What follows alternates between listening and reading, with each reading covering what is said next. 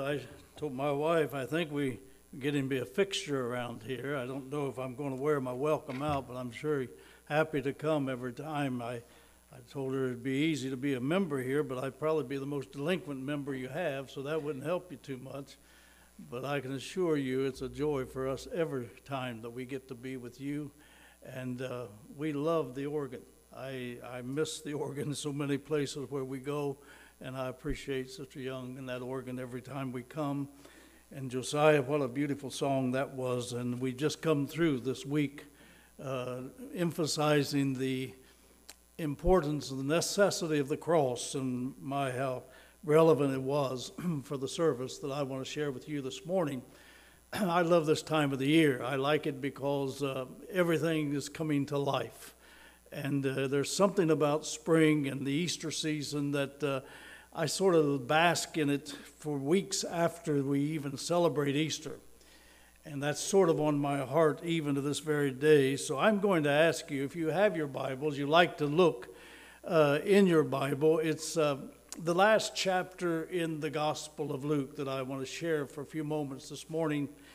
And it's an interesting passage that I give to you. It's much longer than I'm going to read, but I would like to just open it up beginning with the 13th verse of the Luke chapter 24.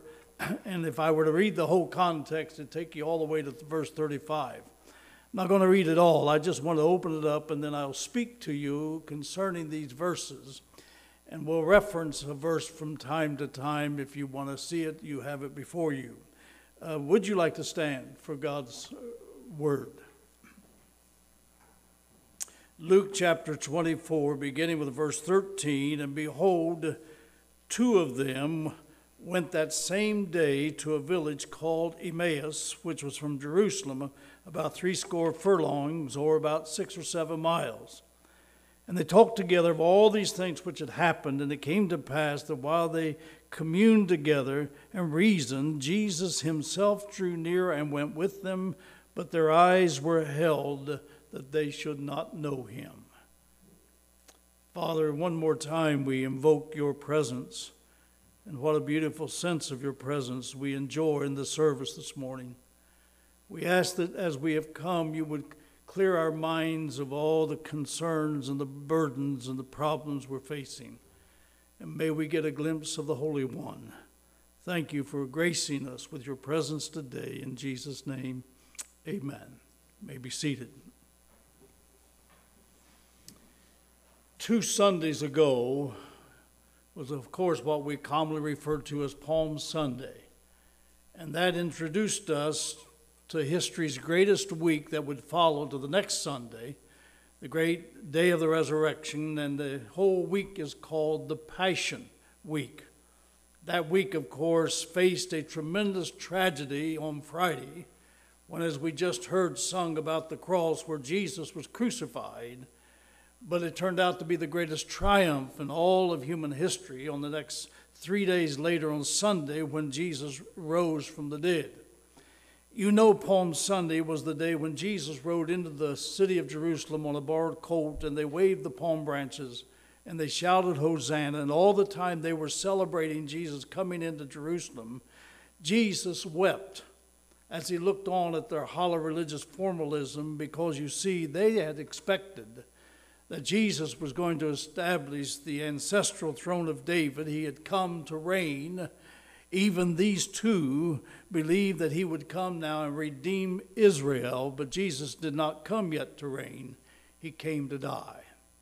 And it's interesting because just a few days later, from that Sunday to Friday, these fickle people who were shouting Hosanna all of a sudden turned their shouts to crucify him. Crucify him. And that was their shout before he died. What I like to look is at one of these incidents that occurred following this week. And I just opened it up to you on the two on the road to Emmaus, who had just witnessed the crucifixion of their Savior, Jesus Christ. They were shocked. Darkness had filled their whole horizon, and the loss had blighted their hopes and blinded their eyes. With bowed heads and broken hearts, They make their long journey back to Emmaus. There's a little poem I've read a number of times in my study. It goes something like this. If you put your nose to the grindstone rough and keep it down there long enough, you'll soon forget that there's such things as brooks that babble and birds that sing. These things shall all your world compose. 3 things shall all your world compose. Just you, a grindstone, and your poor old nose.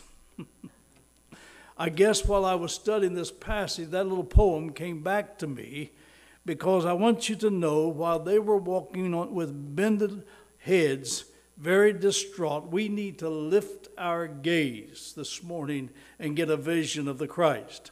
Now, these few verses, 22 verses that I'm going to cover, is a narrative with 3 scenes. And I want to present each scene to show you what was taking place with these 2 following the crucifixion of Christ. The first scene I call they had flickering lights. I say that because if you notice it said in verse 24, him they did not see.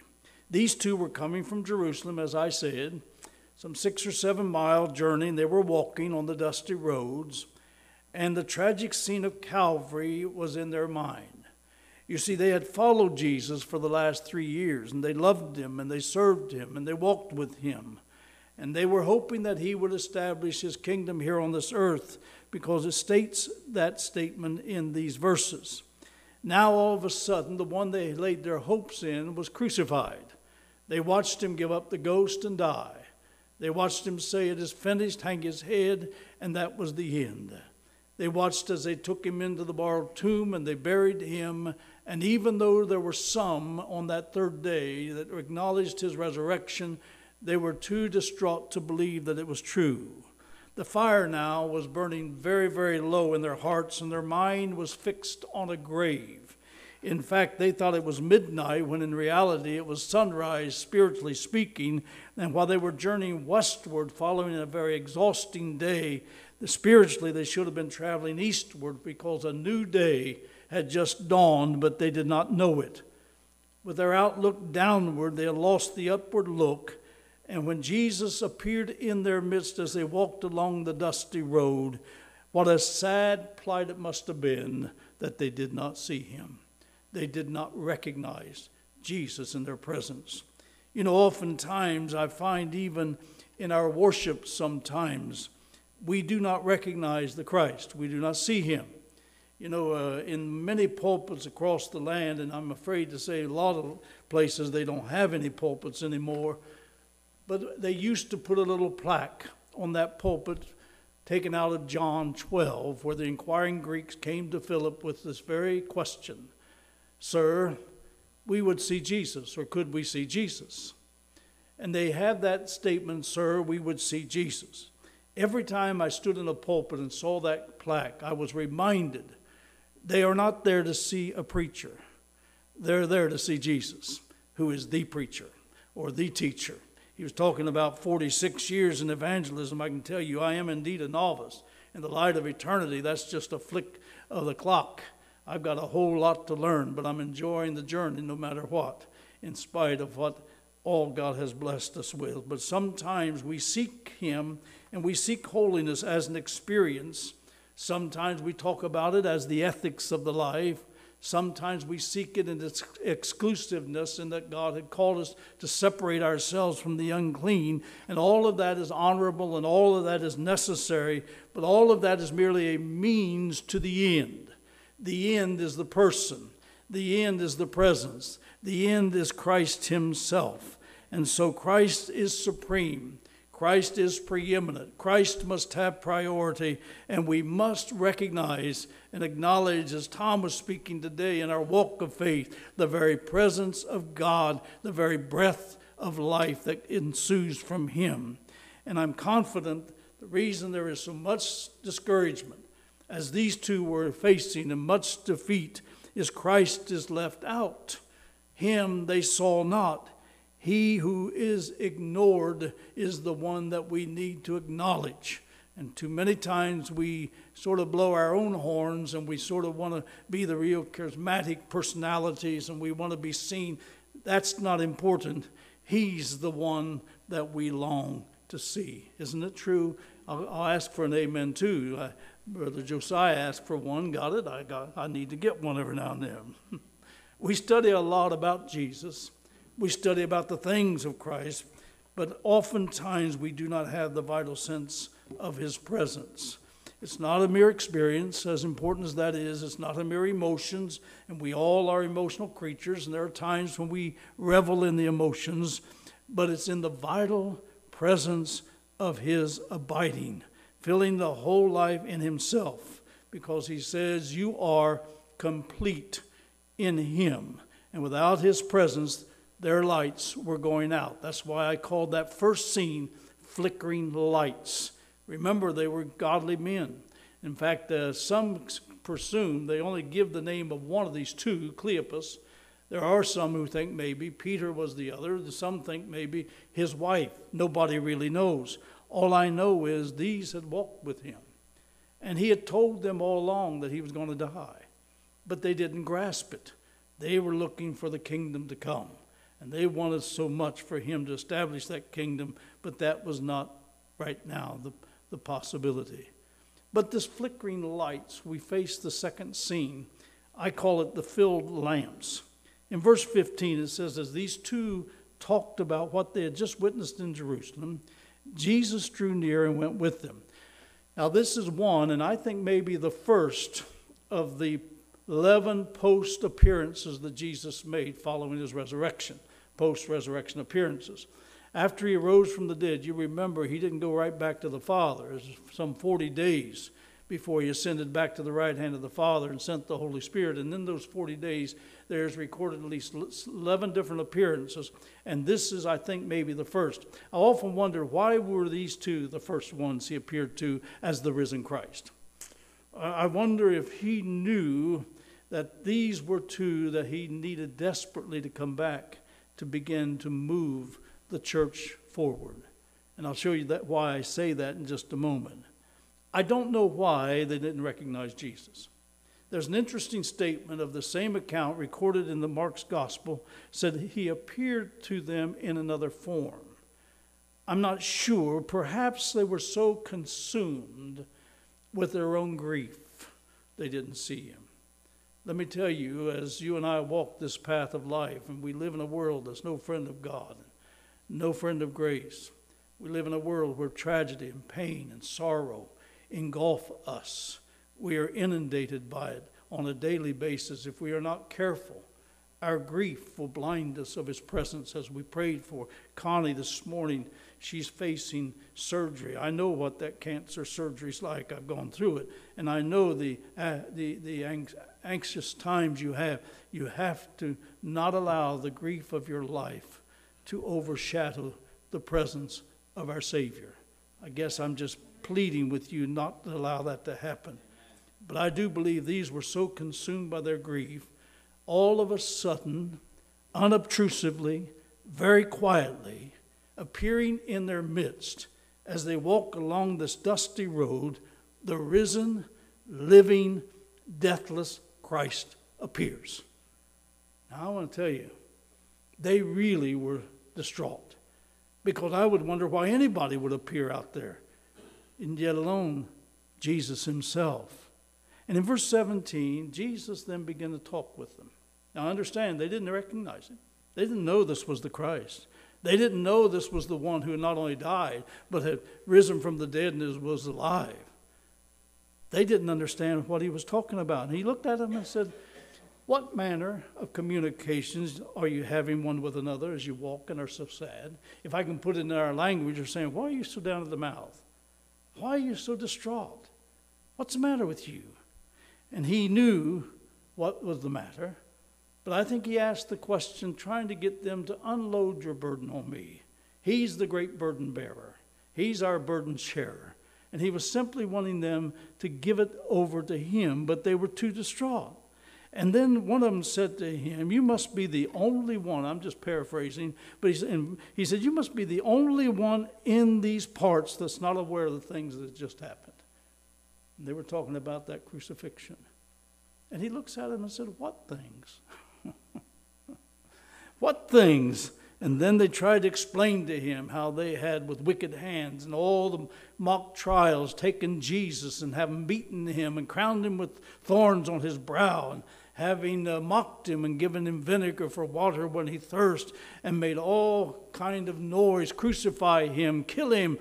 And all of a sudden he looked at it and said, "What things?" And they looked at him like he'd lost his mind.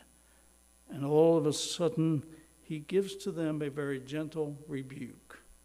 In verse 25, 26, he looks at these two and says, "O fools and slow of heart to believe all that the prophets have spoken, ought not Jesus to have suffered these things and enter into his glory?"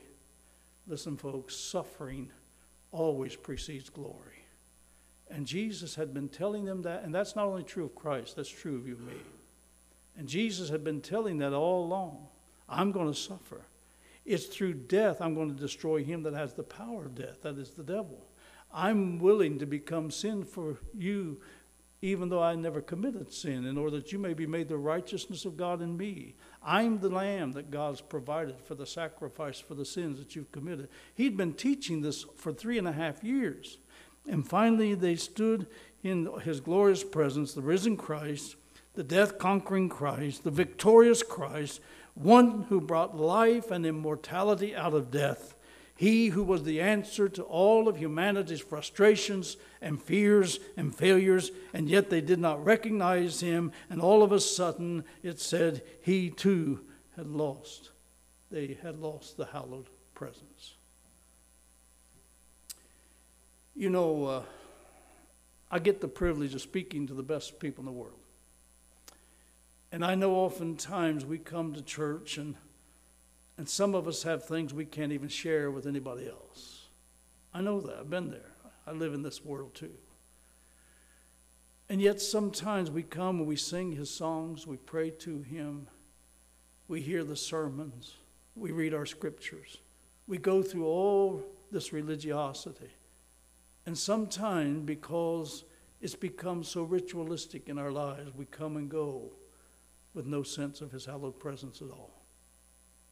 I happened to be in a service, in a meeting, where across these many years I've gone a number of times. And I wouldn't tell you where for anything in the world, but there's one gentleman that sits at the door and greets the people that comes in. And as far as I know, in all these years, has never come into the house of God, into the sanctuary and worshiped God.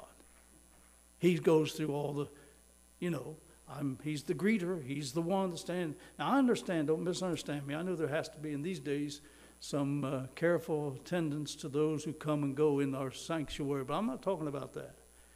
And I've said oftentimes to Barbara, it must be a terrible thing to come and go from the house of the holy and never worship the Holy One. Why would we do that? These are doing it because of their grief. But I want you to notice something as they were walking along with Jesus, 7 miles from Jerusalem. In verse 27, after Jesus told them, I tried to understand, why are you so grief-filled? Beginning at Moses, listen to the statement, beginning at Moses and all the prophets, he expounded unto them all the scriptures concerning himself. I would have loved to have enrolled in that school of Christ. I have thought about that statement so many times. What would it be like to sit at the feet of the one this Bible speaks to us about and listen to him expound what all these scriptures mean about him? Oh, I have no idea of how long it took them to become so enriched, but he expounded those scriptures to them. You see, an open grave gives us a living Christ. And it's a living Christ that gives us an open scripture. It's one thing to get into this word. It's another thing for this word to get into us. And Jesus is the living word. This is the written word. He's the risen Christ. And because the living Christ is the key to the word of God, we don't want to read this book like any other book. We read it at the feet of Christ, feeling the very life ensue from it to come into us, the partaker of the Word of God. And when they arrived at at Emmaus. Now think with me just for a moment. They didn't have any rapid transportation. It took you a long while to walk 7 miles. And it was a dusty road, and you can only imagine what their minds were having to wrestle with. And when they finally got to Emmaus, having walked with Jesus all the way along and had not recognized him, when they got to Emmaus, he said he made as though he would have gone further. Do you know what that tells me? Jesus will not invade you. Jesus will not compel you. He will not force himself on you without your invitation. And he would have gone further. And they looked at him and said, they constrained him, oh, abide with us. Abide with us. Come on into the house. And it's interesting because the guest, Jesus, becomes the host. Because it tells me Jesus took the bread and blessed it and broke it and gave it to them. And when he did, all of a sudden, their eyes were opened and they knew him. And when they said they knew him, it said he vanished. I don't know what that does for you. But as I read that, I could not get over it because all the way along, if you'd noticed, they got heartburn. In other words, as they were walking with Jesus and as he was talking to them, they said later, didn't our hearts burn as we listened to him as he opened the scriptures? Don't you feel that from time to time where you just feel like you could almost leap because of what he is saying to us? Now, it's interesting because they had already heard second-handedly that he had risen, but they didn't believe it. And so they came back home. But I want you to know now they knew he had risen first-handed. They had seen the living Christ. They had seen the risen Christ. You know, when you study Acts of the Apostle, it's interesting to note of the 13 apostolic sermons recorded in Acts, the emphasis was not on the death or the crucifixion of Christ. It was on the resurrection of Christ. They were no longer concentrating on the cross.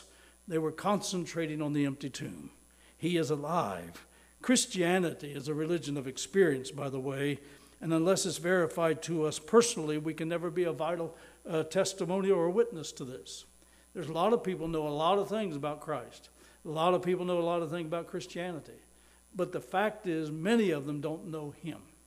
And I can tell you, those in the Acts of the Apostles, when they saw him and knew he was alive, and even when they were brought before the councils, they said, we cannot but speak the things which we've seen and heard. You can jail us, you can put us in shackles, you can kill us, but we're going to speak it because we know him.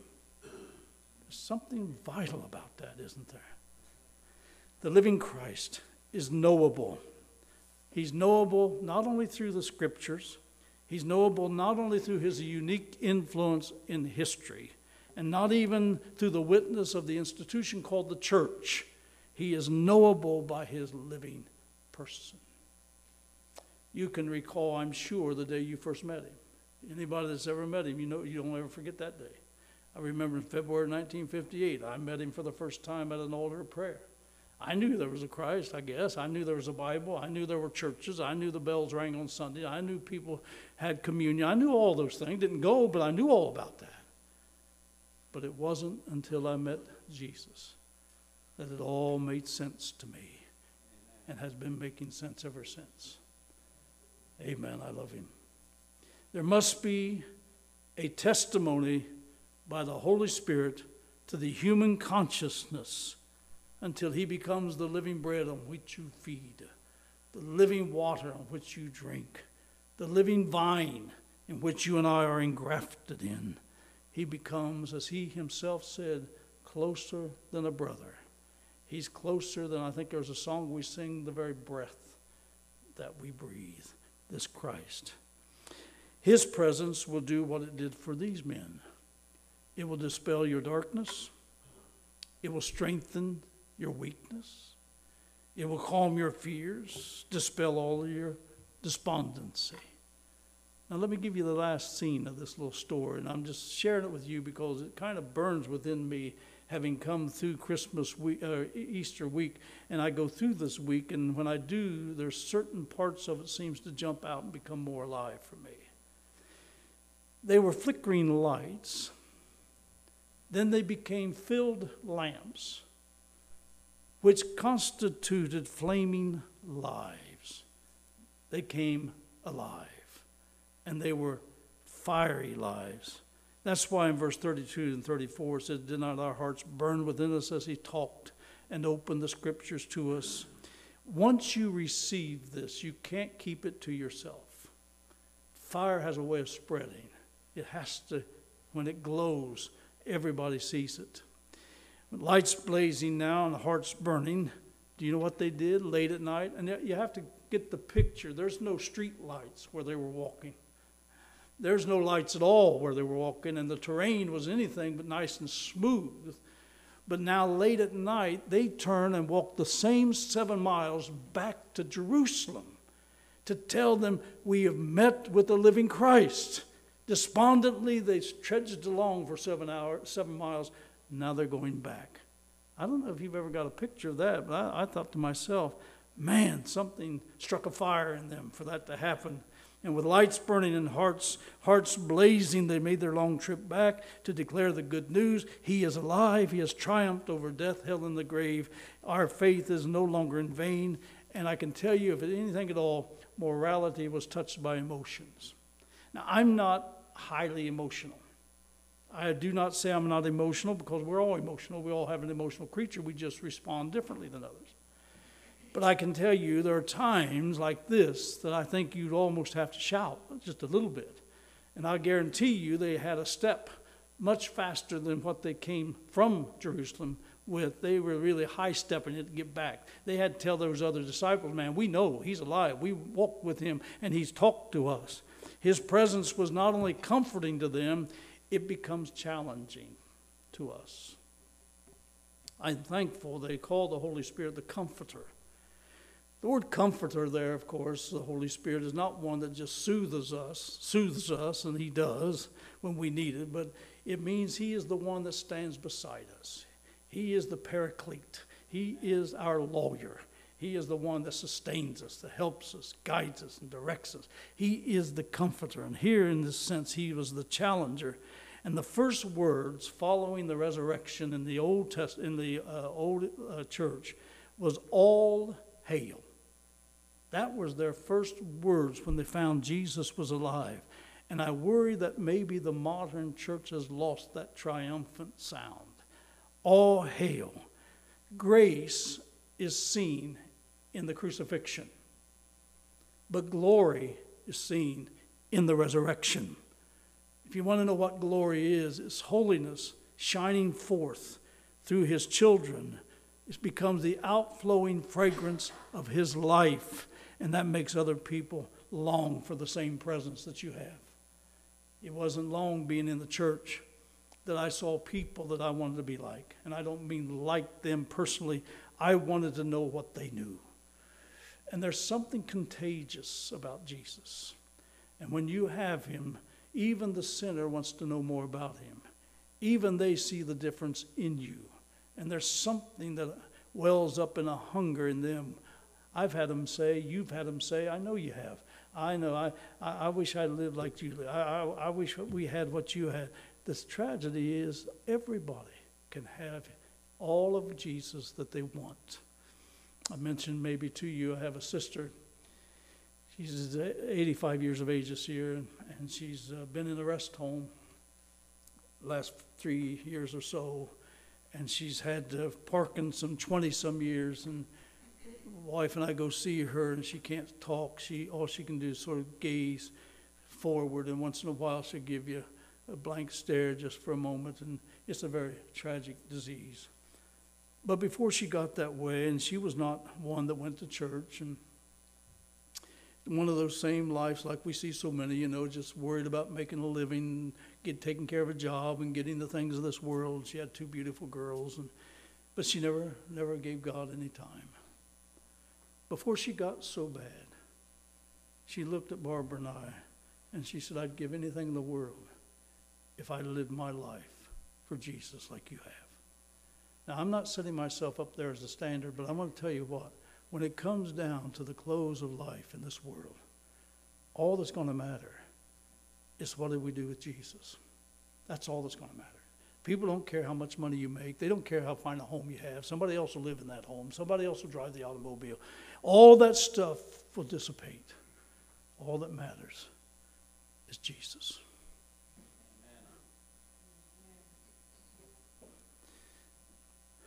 As flaming lives, Christ reaffirmed to these on the road to Emmaus his reality, but he also re-instructed them and had to equip them. Do you remember what he had said before he went to the cross?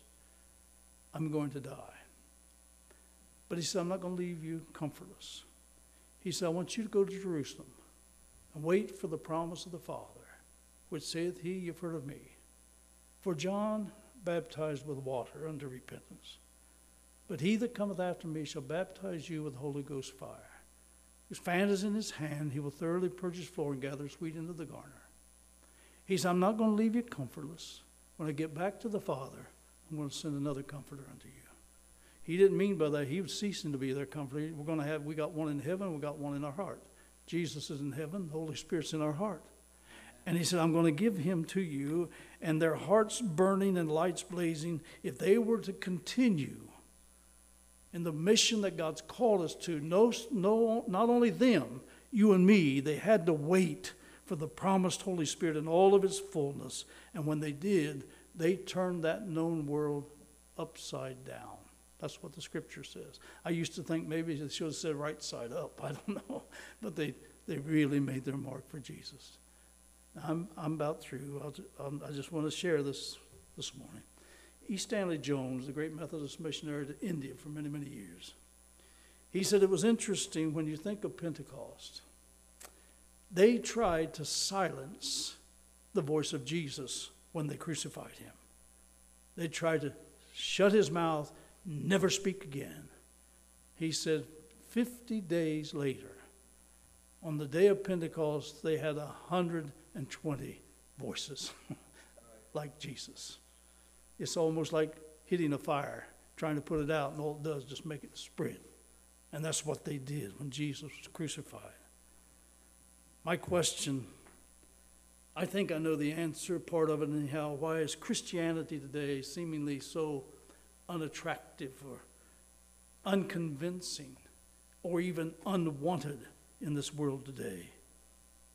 I wonder if we have lost the glow and the glory of his presence. I don't want to go through the forms of religion, just go through a mimic. We must recapture the spirit of that first Easter. I mean, things happened like never happened before. Because it will require flaming lives whose hearts burn, the reality of his resurrection, the blessed hope of his return. And if the sacred ever towers over the secular, and if Christianity triumphs in this world, it's because we have that glow. There's one other thing I want to put as a footnote. On the day of Pentecost, they were filled with the Holy Spirit. Now that fullness involved a cleansing. But if you read just another chapter or so, it says they were filled with the Holy Spirit. Same men, same people. What are they talking about? I thought they were filled here. Now they're filled here. There's not only the fullness of cleansing, where Jesus purges the heart and fills us with the very presence of the Holy Spirit. There is the fullness of constancy. This is not automatic. We just don't get a stock in holiness, as Wesley said, okay, I got enough today. I won't worry about it now for a few more. No. We must ever keep abreast of his presence. And as we face the world with all of its anger and hate, we must have more and a continuing fullness to keep abreast of the rising tide of evil that is all around us. We have him. We have him. His name is Jesus. I don't want to be without him. You don't want to be without him. Aren't you glad that Jesus comes to us even at times when we don't even recognize him? Sometimes I'm afraid we don't look for him, we don't want him, but he wants us. And he puts within us the desire to be more like him. I ask if, Brother Tom, if we could sing, Fill Me Now, Fill Me Now. Jesus, come and fill me now. if you would come. I think it's on page 492 in your hymnal. But without any pulling or anything, I'd like to sing this as a desire to say within your own self that you want to be filled with all the fullness of the Godhead bodily, and you want a continuation of that fullness. Would you stand with us as we sing this song, Fill Me Now, 492, I believe, in your hymnal. And let's sing it from where you are. And as you sing it, listen to the words and make it a prayer. Fill me now. And if you will, God will honor you this very moment. Let's sing it together.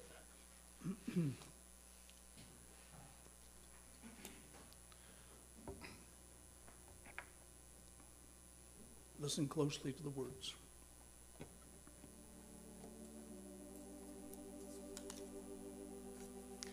Hover o'er me, Holy Spirit, bathe my trembling heart and brow.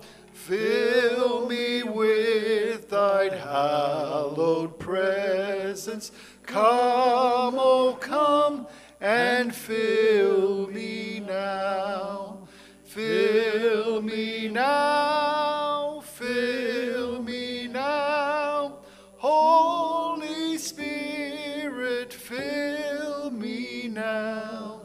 Fill me with thy hallowed presence. Come, O come, and fill me now. Sing the second verse. Thou canst fill me, gracious Spirit, though I cannot tell thee how. But I need thee, greatly need thee. Come, O come, and fill me now. Fill me now, fill me now. Holy Spirit, fill me now. Fill me with thy hallowed presence. Come, O come, and fill me now. Before we sing that, I think there's maybe two more verses, I'm not sure, but before we sing the next one, let me just say, as I go from church to church, and yours notwithstanding, many of you have walked with Jesus for so many years, and you come to church so faithfully, and God has honored you across these years. Let me tell you something, He is more real today than He was when you first met Him. And He has not abandoned us. And in spite of what we face in the world in which you and I live, there is a hallowed presence that wants to glow through you and me. I'm not talking about a pretense. I mentioned to you crucifixion gives us the grace, but it's the resurrected Christ that gives the glory that exudes from you and me. And the world must see Him and the glory that exudes from you because of His presence. I challenge you, don't get discouraged. I challenge you, no matter what you face. And I know because I've been confronted with more recent days than I ever have. He is faithful. He is mindful. He oftentimes is with you in a way that you don't even recognize. So I challenge you, when you read these words, fill me now, there is a continuance of this fullness. It's almost like you enlarge yourself and He has to keep it full to its fullest capacity. Not only filled, but flowing over. That's what the glory does, isn't it? So let's sing this next verse with that in mind. I challenge you, don't get discouraged, and then we'll have a closing prayer following this one more verse. I am weakness, full of weakness. At thy sacred feet I bow. Blessed, divine, eternal Spirit, fill with power and fill me now. Yes. Fill me now, fill me now. Holy Spirit, fill me now.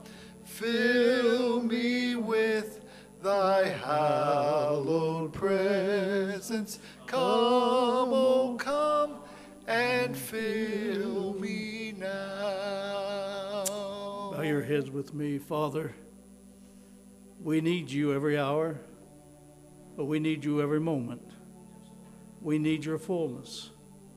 We know there are probably some facing some days ahead that the enemy loves to get us to distance ourselves or wonder why it's all happening, and questions come like at two on the road to Emmaus, and discouragement filled them, and despondency and pain and fear. But Jesus came, and even though they didn't recognize him, he was there, and he stayed with them, and they welcomed him. We welcome you, Lord. Abide with us. Never leave us nor forsake us. You promised you never would, and we claim that promise today. Comfort our hearts and challenge us to hold steady, for the greatest part of our relationship is yet to come. As we sang this morning, the little chorus, when that moment said we could shout and be happy and sing when we get to the other side. But in the meantime, we'll be faithful. In the name of Jesus, we ask it. And all of God's people said, amen. Amen. God bless you.